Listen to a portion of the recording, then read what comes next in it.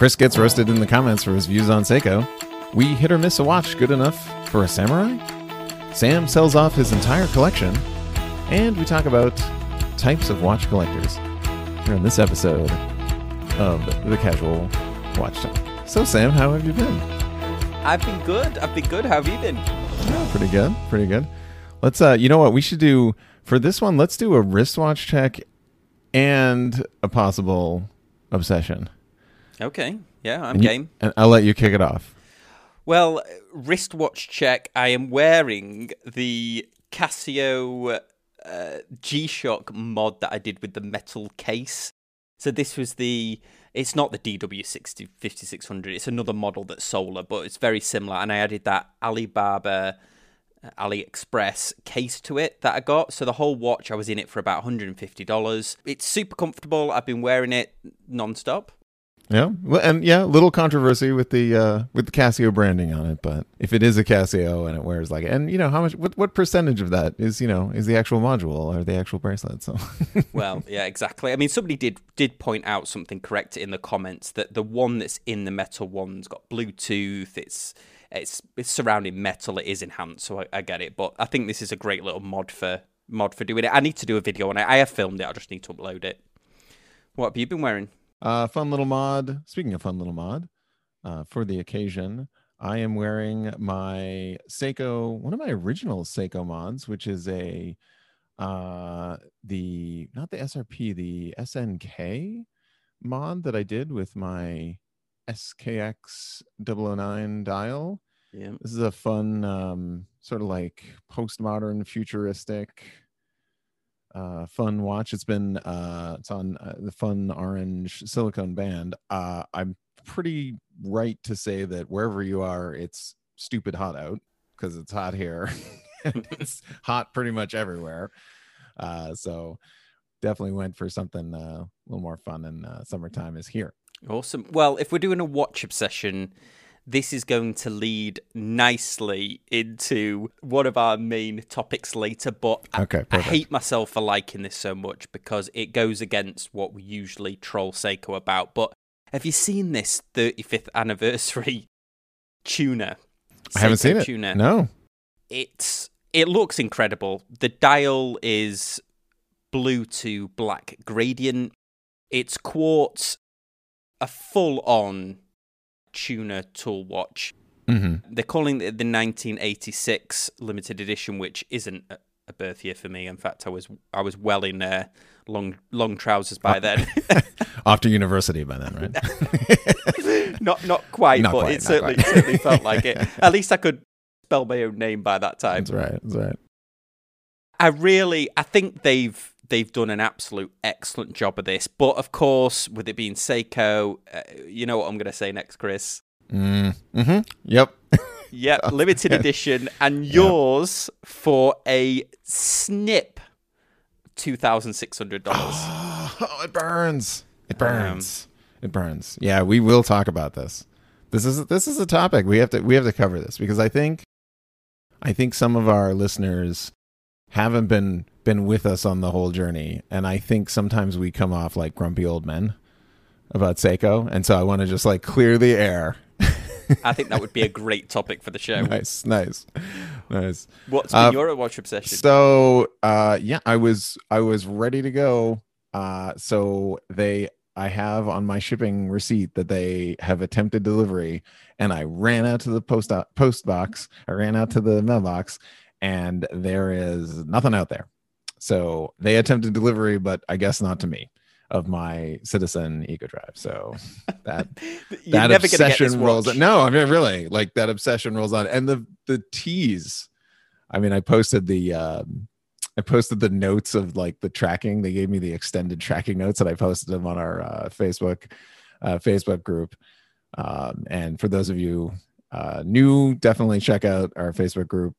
We've got a bunch of great folks in there talking about all sorts of stuff. So I posted it, and it's just like every little like, this day it was here, this day it was here, this day, and then we moved it to customs, and then we held it in customs, and then we handed it off to your however they say it, like your country's postal service. And I'm like, who is that? Because that could be like 3 people, so, so it's like, yeah, I sent a watch to my friend in Bangkok. Big shout out to Mark. And it must have took 6 weeks to get there. And it was bouncing around in LAX, and then it was bouncing around in the Bangkok International Airport, and then it must have took another 2 weeks to get to him. I thought it was lost. I was like, yeah. Sorry, mate. Yeah.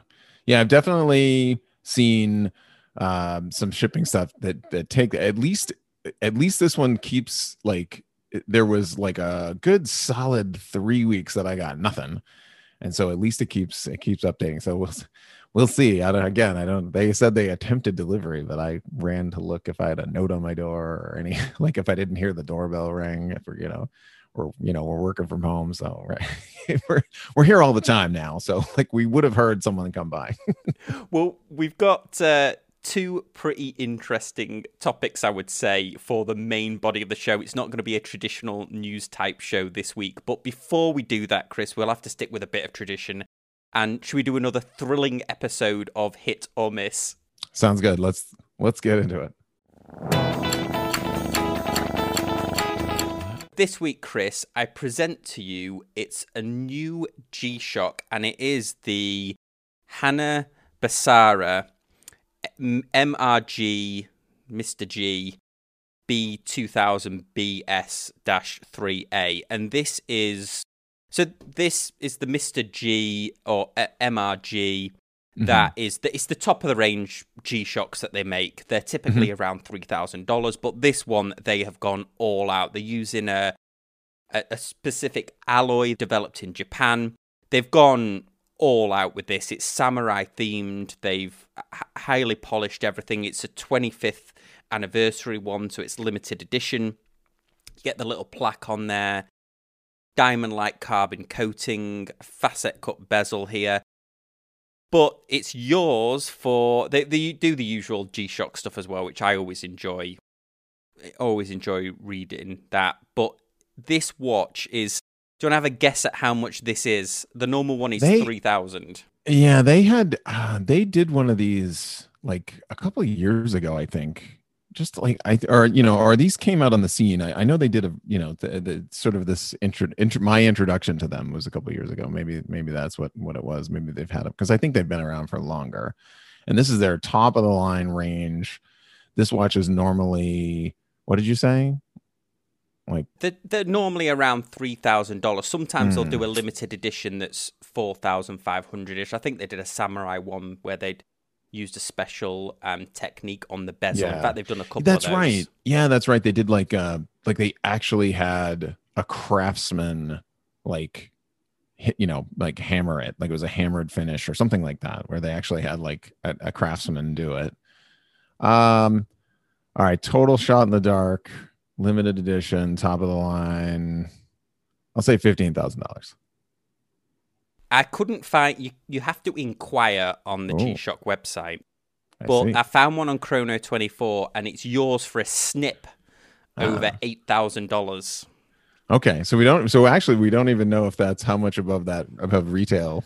if we've got a G-Shock Mr. G bubble going on. Well, I found one other online, and that was around $8,000. So if you look online, it just says I'm interested. Yeah, what do you think for the top of the range G-Shock, $8,700? Is this a hit or a miss? I have to put a caveat. These are so tough because sometimes I feel like I have to put a caveat on it, and I'm gonna say, if you're a G-Shock super fan, of course it's a hit. But it's not something for me. It's definitely not up my alley. It's cool. So you know what? I'll give it a hit because it's cool. I'll do that.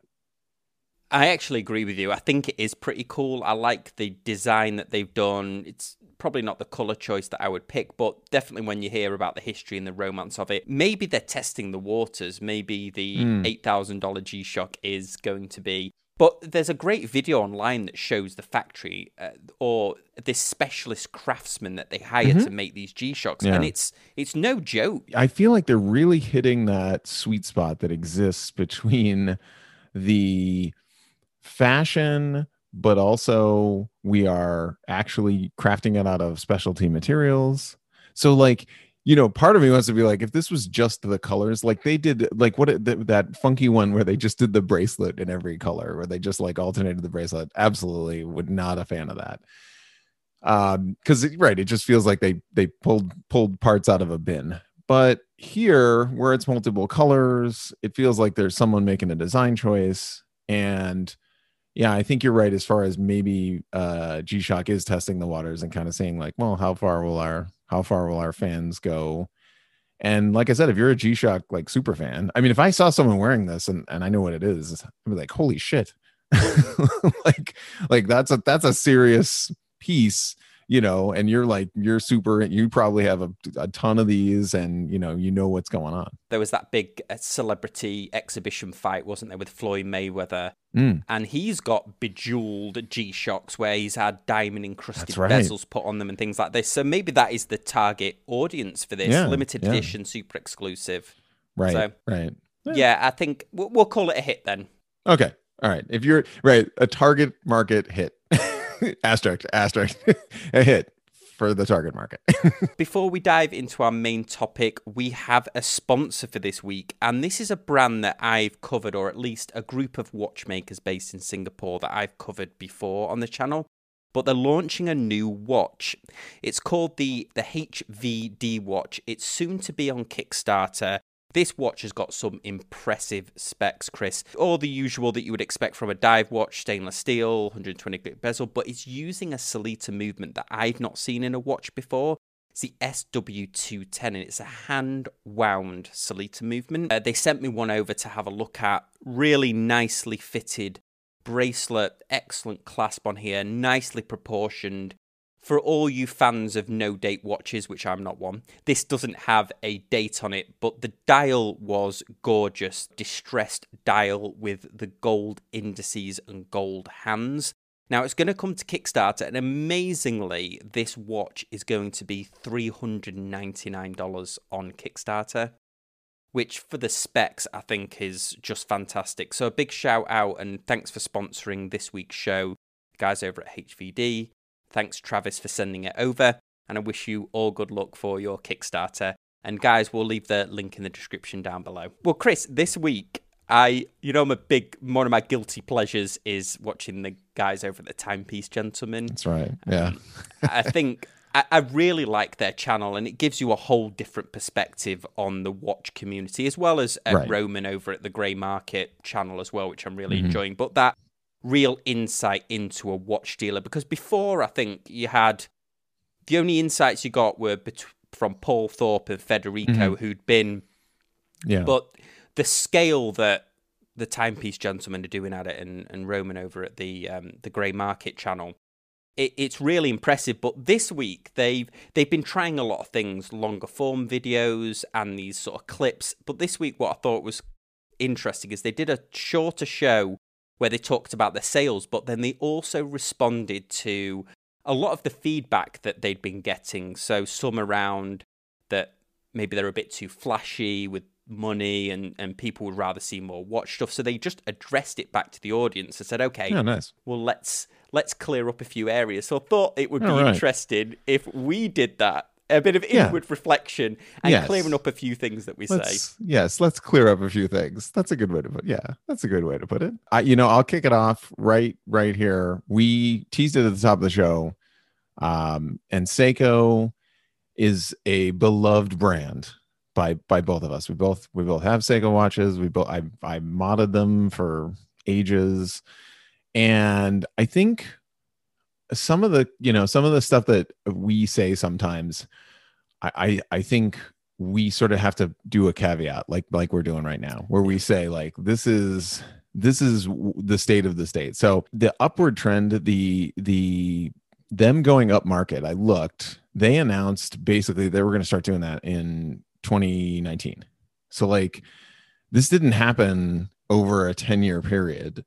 This, like 2019, they just basically said, listen, we're going to go up market. We're going to try to charge more for our stuff. We're gonna, their move, they had officially separated out Grand Seiko. So Seiko was kind of, on its own to market and sell its Presage dress watches, its Prospects dive watches, etc.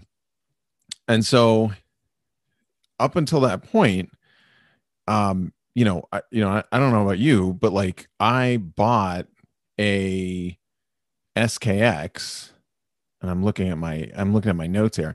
I bought an SKX 009 to mod it in 2018 for $180, right? And so if you're just getting into the watch, if you guys are just getting into watches, just realize that Sam, what did you like? What was your you bought a special edition turtle? Was it, you picked it up for like 350, 400? Yeah, I picked a special edition, the Save the Ocean turtle. I think I picked it up for 285 because at that time they were plentiful. But you're right, when I started doing this channel, I did a few SKX 009 videos. I bought into the hype of it. TGV was synonymous with singing the praises of this watch, and I bought into it. And honestly, you might like the aesthetics of it, but the movement really wasn't that good. And that watch was probably on its way out, but it got such a buzz around it that, I mean, I got one, like you said, $170 or something in SKX. Yeah, exactly. So from our standpoint, again, as I alluded to, as grumpy old men, we used to be able to get these, for under $200, and the SKX didn't have a hacking hand winding movement, so it wouldn't hack it wouldn't stop the seconds, and you wouldn't hand wind it. So you just kind of had to do the Seiko shake, which was a novelty, and it's and I think that was fine in a super durable, ISO certified, beginner, get us all started in a watch collecting hobby, $180, $200 watch. Fantastic. Yep. And so we've come from there. And so here we are 2 years later, and now you can't find them. I mean, besides the fact that the SKXs are discontinued, your Seiko turtles are in the 360 and up range. Even though they might be listed as MSRP, they're very hard to find less than that.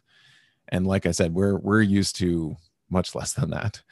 And then to address the movement, so this mod that I did, this has I don't know if you'll hear it, but hand winding. So this has an NH35 hand winding hack stop seconds.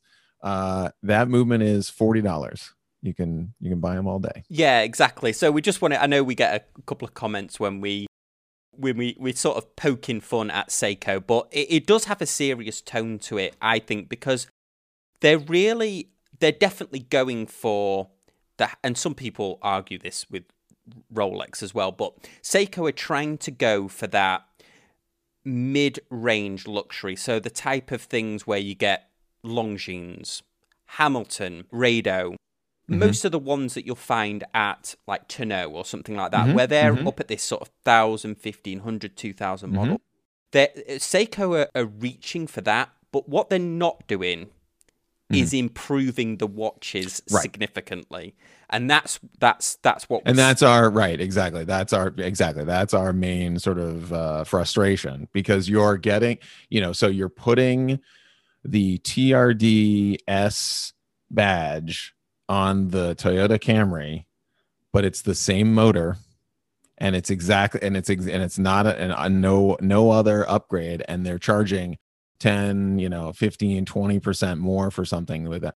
And to flip over to micro brands, I think that any micro brand, so I personally, if they offer it, if they have a Swiss option and like an NH35, I would go, or the Miyota, like a 9105, something like that.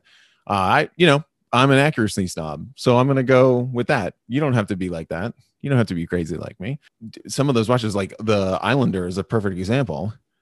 Those are in the $300 range, and they're coming with sapphire, and they're coming with luminous bezels and display cases and hack and hand wind. I mean, so the Islander can do it, then Seiko can do it. Yeah, I 100% agree. Check out Mark over at Long Island Watches, because he's basically, without intentionally doing it, he's showing what can be done with the same components, the same movements, steel, sapphire crystal, the same luminous material that's using. He's showing what can be done.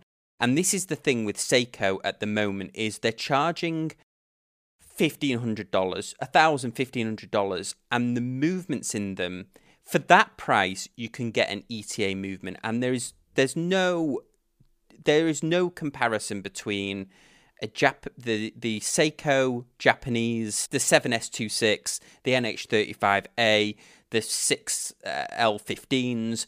There's no comparison between them and a ETA movement. ETA movements are Solita movements, significantly better in keeping time, accuracy, their response to shock, their response to temperature variance. Some of these special editions not only can't find them at retail prices, or below retail, but now you have the eBay scalper problem. Yep. Where if you say, hey, we're going to do a limited edition watch, and somehow get it on to a couple of the watch blogs, you're going to get a bunch of eBay scalpers that are going to gobble those all up. And you, being a fan of that, are not going to be able to, you're not going to be able to get a hold of one. Yeah, 100%. And I think there was a real turning point. I think one of the monumental turning points in this was the Hodinkee Blue Alpinist, wasn't it? Where people were scalping them and then selling them for double the price. And those people that were paying that were realizing that it's a good watch for $300-$400, but when you're knocking on $1,000, you bought it off eBay, it's not value for money. So Seiko are fantastic at creating those everyday watches. The $300-$400 mechanical watches, I don't think there's another comparison other than Seiko when you could get those watches. The dials, the Seiko dials are stunning, but their economies of scale, they're one of the biggest watch companies in the world.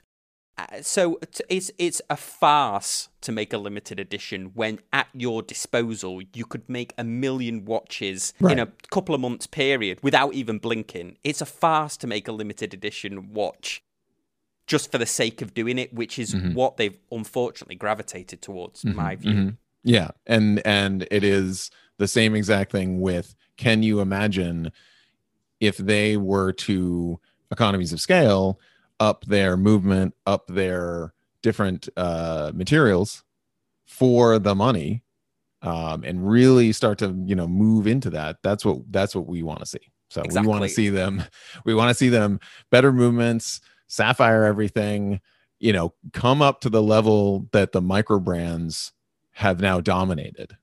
And let's make it so that the base Seiko is the best value diver again. That's what we want to see. Oh, 100%. And if you had and we've mentioned this countless times on the thing, we've talked about it that much. I hope we manifest it from our own imaginations. But the $1,500, $2,000 Seiko spring drive, the Seiko spring drive, arguably, with exception of maybe the coaxial movement, the single greatest advance in mechanical movements that there's been in many, many, many years at the mid-range movements. Incredible, like to get a mechanical movement within a second or two a day consistently because of that.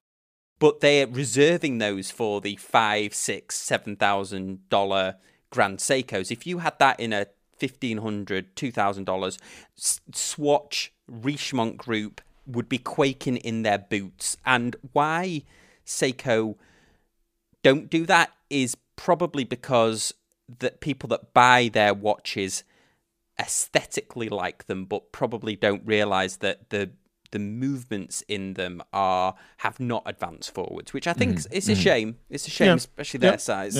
And we'll talk about, and we'll talk a little bit more about, types of collectors as we go a little further in the show here. But yeah, that's all right. Clear in the air. Exactly. Thank So you. we All love right. Seiko. If you Absolutely. love Seiko, we are fans. We are fans as well. We just think they can do better. We're not upset. We're just disappointed. That's right. That's right. We're always hardest on our favorites. Exactly. We mock what we love. Except Hodinky, we just mock them for the sake of it. Directly. So Sam, you posted a very disturbing to me post on the Facebook group. This is why you should join the Facebook group, because you get this kind of insider first. So Sam went and listed. Did you just listed about, I don't know, like eight watches? Did you list all your watches on there? A lot of them, yes, definitely 70% of the collection or so. I went on, and I think we had a conversation. It was funny is because I chatted you something, and then you sent something to me, and then like 2 hours later I get on Facebook, and like Sam's whole collection is up for grabs on various sites, and I just like, is he mad at me? Did he just like throw up his hands and he's just done with all of it? And so I just posted the head explosion emoji is what I went for on that one. So Sam, what's going on? You had a bunch for sale there. What's happening? Yeah, I think what's weird is I like collecting watches, but I don't like having a large watch collection, which I know for some people it's weird. It does sound weird when I say that. I know why that's the case, but what happened was we did, Todd, who's a member of the Facebook group, he's been on the podcast a couple of times, big shout out to Todd. He visited Florida. He was on a work trip, so we met up and he came round to the apartment. And as we do watch lovers, I started getting my watches out and showing him, oh, this is what, all this. And then I suddenly stepped back, and once they were all laid out on the table, I was like, oh wow, geez. that is a big... Just crisis. That is a big watch collection, and I'm okay. extremely fortunate. I'm extremely fortunate, although it's taken a lot of work. But I'm extremely fortunate that the channel is big enough now that companies kindly send me watches in for review.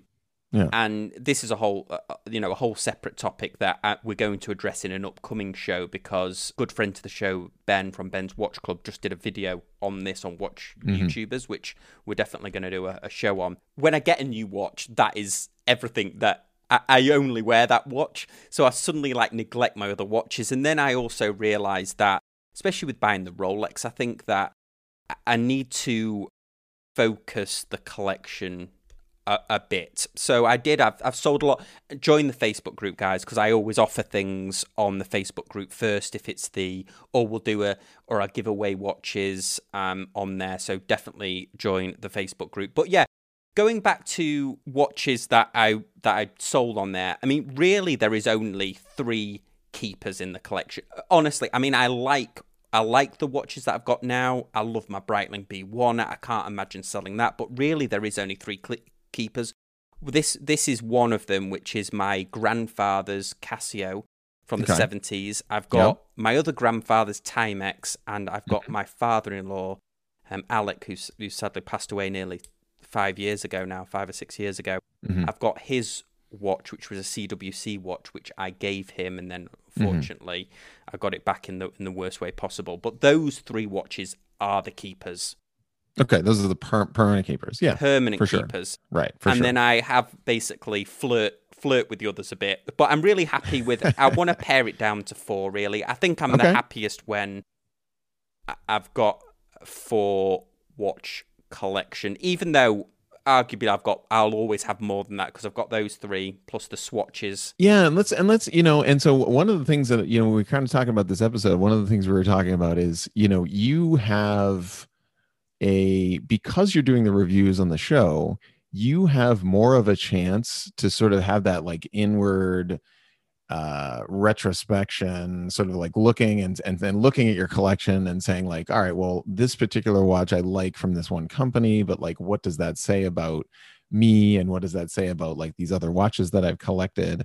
I think more than anybody else, and I think it's a healthy exercise, but as a YouTuber, probably becomes unhealthy for you. I would agree with you, actually. It's because you're always, especially with the micro brands that I like to do on the channel, each one of them now, I would say you never get, very rarely these days, do you get a micro brand that's awful. They usually, especially the things that are coming out of Singapore, Hong Kong, the watches now are coming out and they're incredible. Titanium, Boulder is a prime example of this. That HVD one, we just did a sponsor for it. Each one is coming out, and you reassess what is value for money, especially in the Mac. Veya, I still think, is one of the best. You'll never that Veya watch, that tropical one. I just love that one. That one you didn't see for sale right. at all. Okay. Being as I'm reviewing them, and once I've reviewed them, then I mentally am on to the next one. I think my own watch collection gets treated like that. Yeah, I feel like, yeah, and you know, and I want to say, you know, I'm not trying to fix Sam. this is not I think that there are other watch collectors in the same sort of state, and you know, and I don't want to presume that something was wrong, you know, for when I see what kind of comes and goes with your collection, you know, you've always been a minimalist, so you have that tea kettle, you know, right, raising the boil slowly on the number of watches. So, you know, you'll get like 6, 8, say 10, 10, 12. And then of course, you know, when you lay them all out and you say like, oh, I've got this and I got this and I get this. And not that it's, you know, collection for collection's sake, but it's just how you've sort of come to get it. And then you just had this moment where you're like, it's like boiling water, and you're like, I got to get this thing down to 3, 4. Yeah, and just to address one thing as well, I can probably count on one hand the watches that I've ever sold for a profit. So I'm not flipping them. Right. It's not like I'm getting them in the churn and burn. Of your 3, 4, are you down to particular types? Are you filling a type category? Are you filling in you know, I want to know, like, what's your 3, 4 categories? Your like beater, your tool watch, your everyday, like, what's that? Yeah, I definitely think about it like that. I mean, of all the ones that I've got left, I mean, I've still got the majority of the ones are either on eBay or offered them on the group. So assuming that they all sell, and I've also given a few away. That one I sent to my friend Mark in Bangkok. So I've got the Breitling B1, which I think is an excellent quartz watch, and not only that, but it feels really nice. It was funny because when Todd came over, he tried it on, and I'd not seen it on anybody else. And when I was looking at his wrist, I'm like, God, that is a good looking watch. You're like, damn. Yeah, I'm like, damn, that is a good-looking watch. I've got that beautiful Veya, that tropical, that dive watch that they made. I've done a couple of videos for Veya, and not always for a watch in return. I love what those guys are doing, but that tropical one that I reviewed a different one, and I wasn't expecting them to send me one, but they did, and I love that thing. I mean, Miyota Movement. I think this year, say the last sort of 12 months.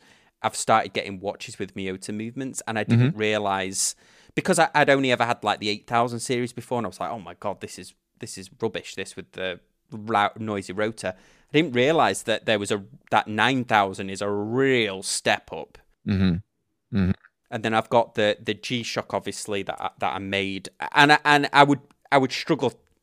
I would morally struggle to sell this. I would obviously fully list that I'd modded it. Yeah. But everything else I'm basically trying to say. Of course, the Rolex as well, which I class as both an investment and a dress watch. All right. So Sam still has watches. That's good. All right. And I was watching a pretty good video of Not So Obvious Watches, Pete McConville.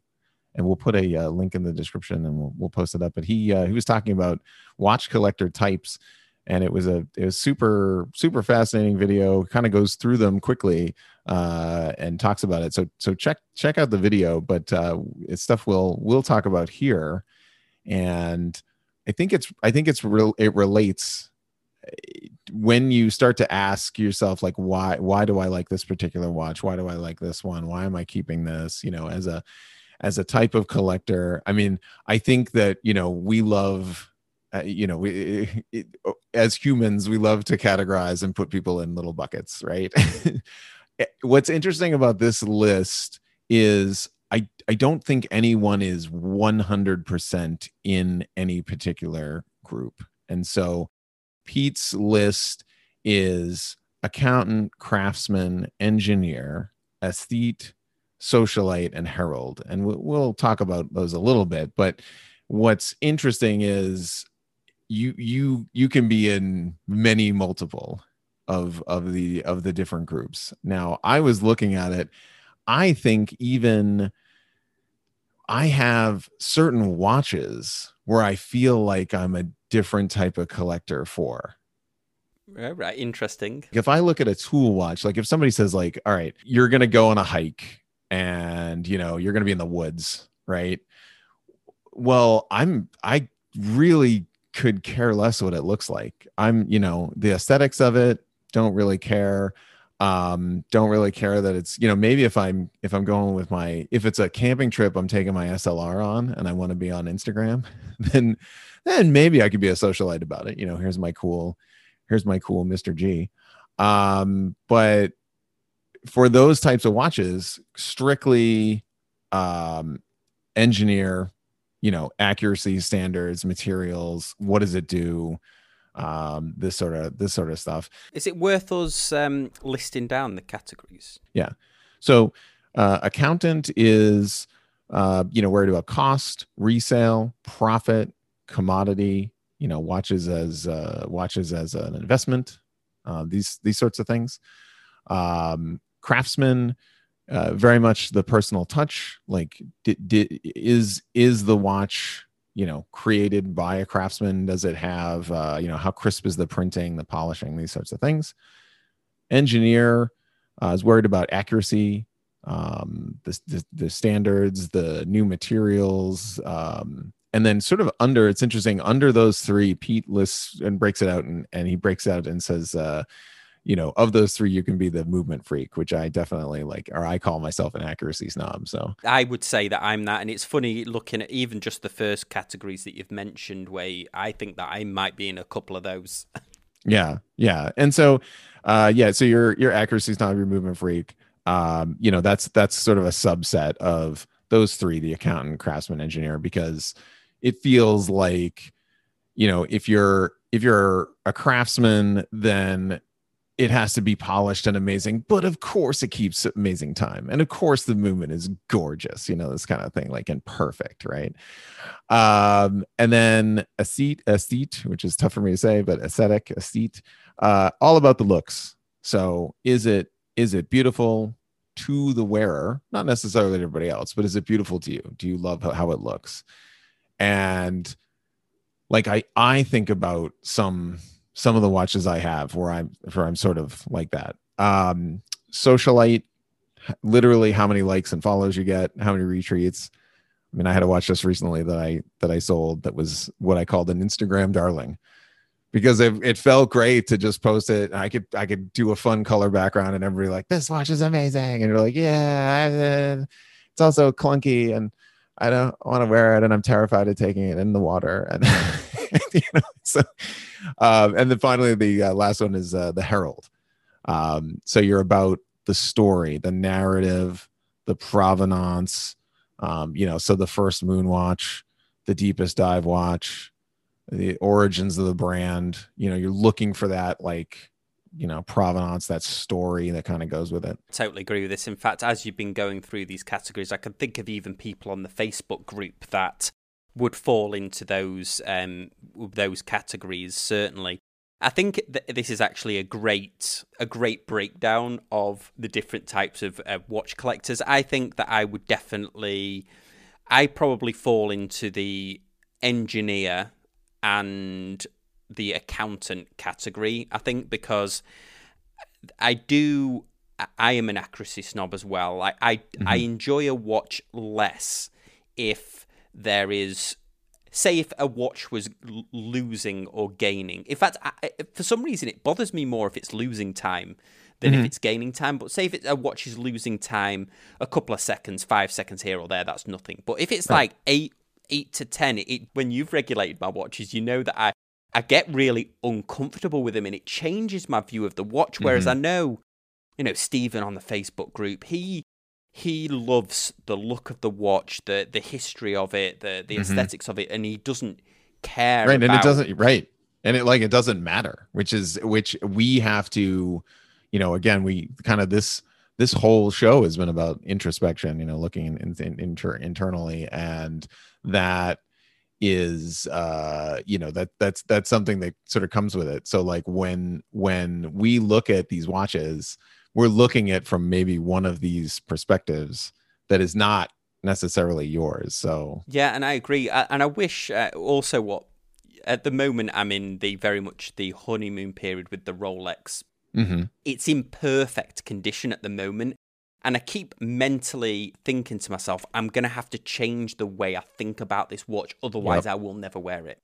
Right. So whereas I'm thinking about it as an accountant, keeping it in resale condition, I need to think about it as an engineer or an aesthete, where this is my watch, this is my tool, this is my watch that I wear. It's my, and if it scratches, it's just power for the course. I like the way it looks, so it represents who you are as a person. I mean, that's important to that group. And what's interesting again about this is I have different sort of levels that I could put myself in based on different watches too. Yeah, I've had watches where the sales process or the return process or the any sort of like the customer service process has totally changed my feel about the watch. And that sort of that herald that, like, I wouldn't necessarily say like like the feelings that I had, like, oh yeah, this brand is cool, and that checks off the accountant, like it's a good cost for money, it checks off the engineer, yep, it's decently accurate, and it's a tool watch, whatever. And okay, they've been around and making particular watches for 15 years, and they've got a cool story, whatever. But then like customer service just falls flat, and you're looking at this watch and you're just like, yeah, I'm gonna think about this every time I look down at this. I'm gonna think about this like crazy return policy that they have, or something like that.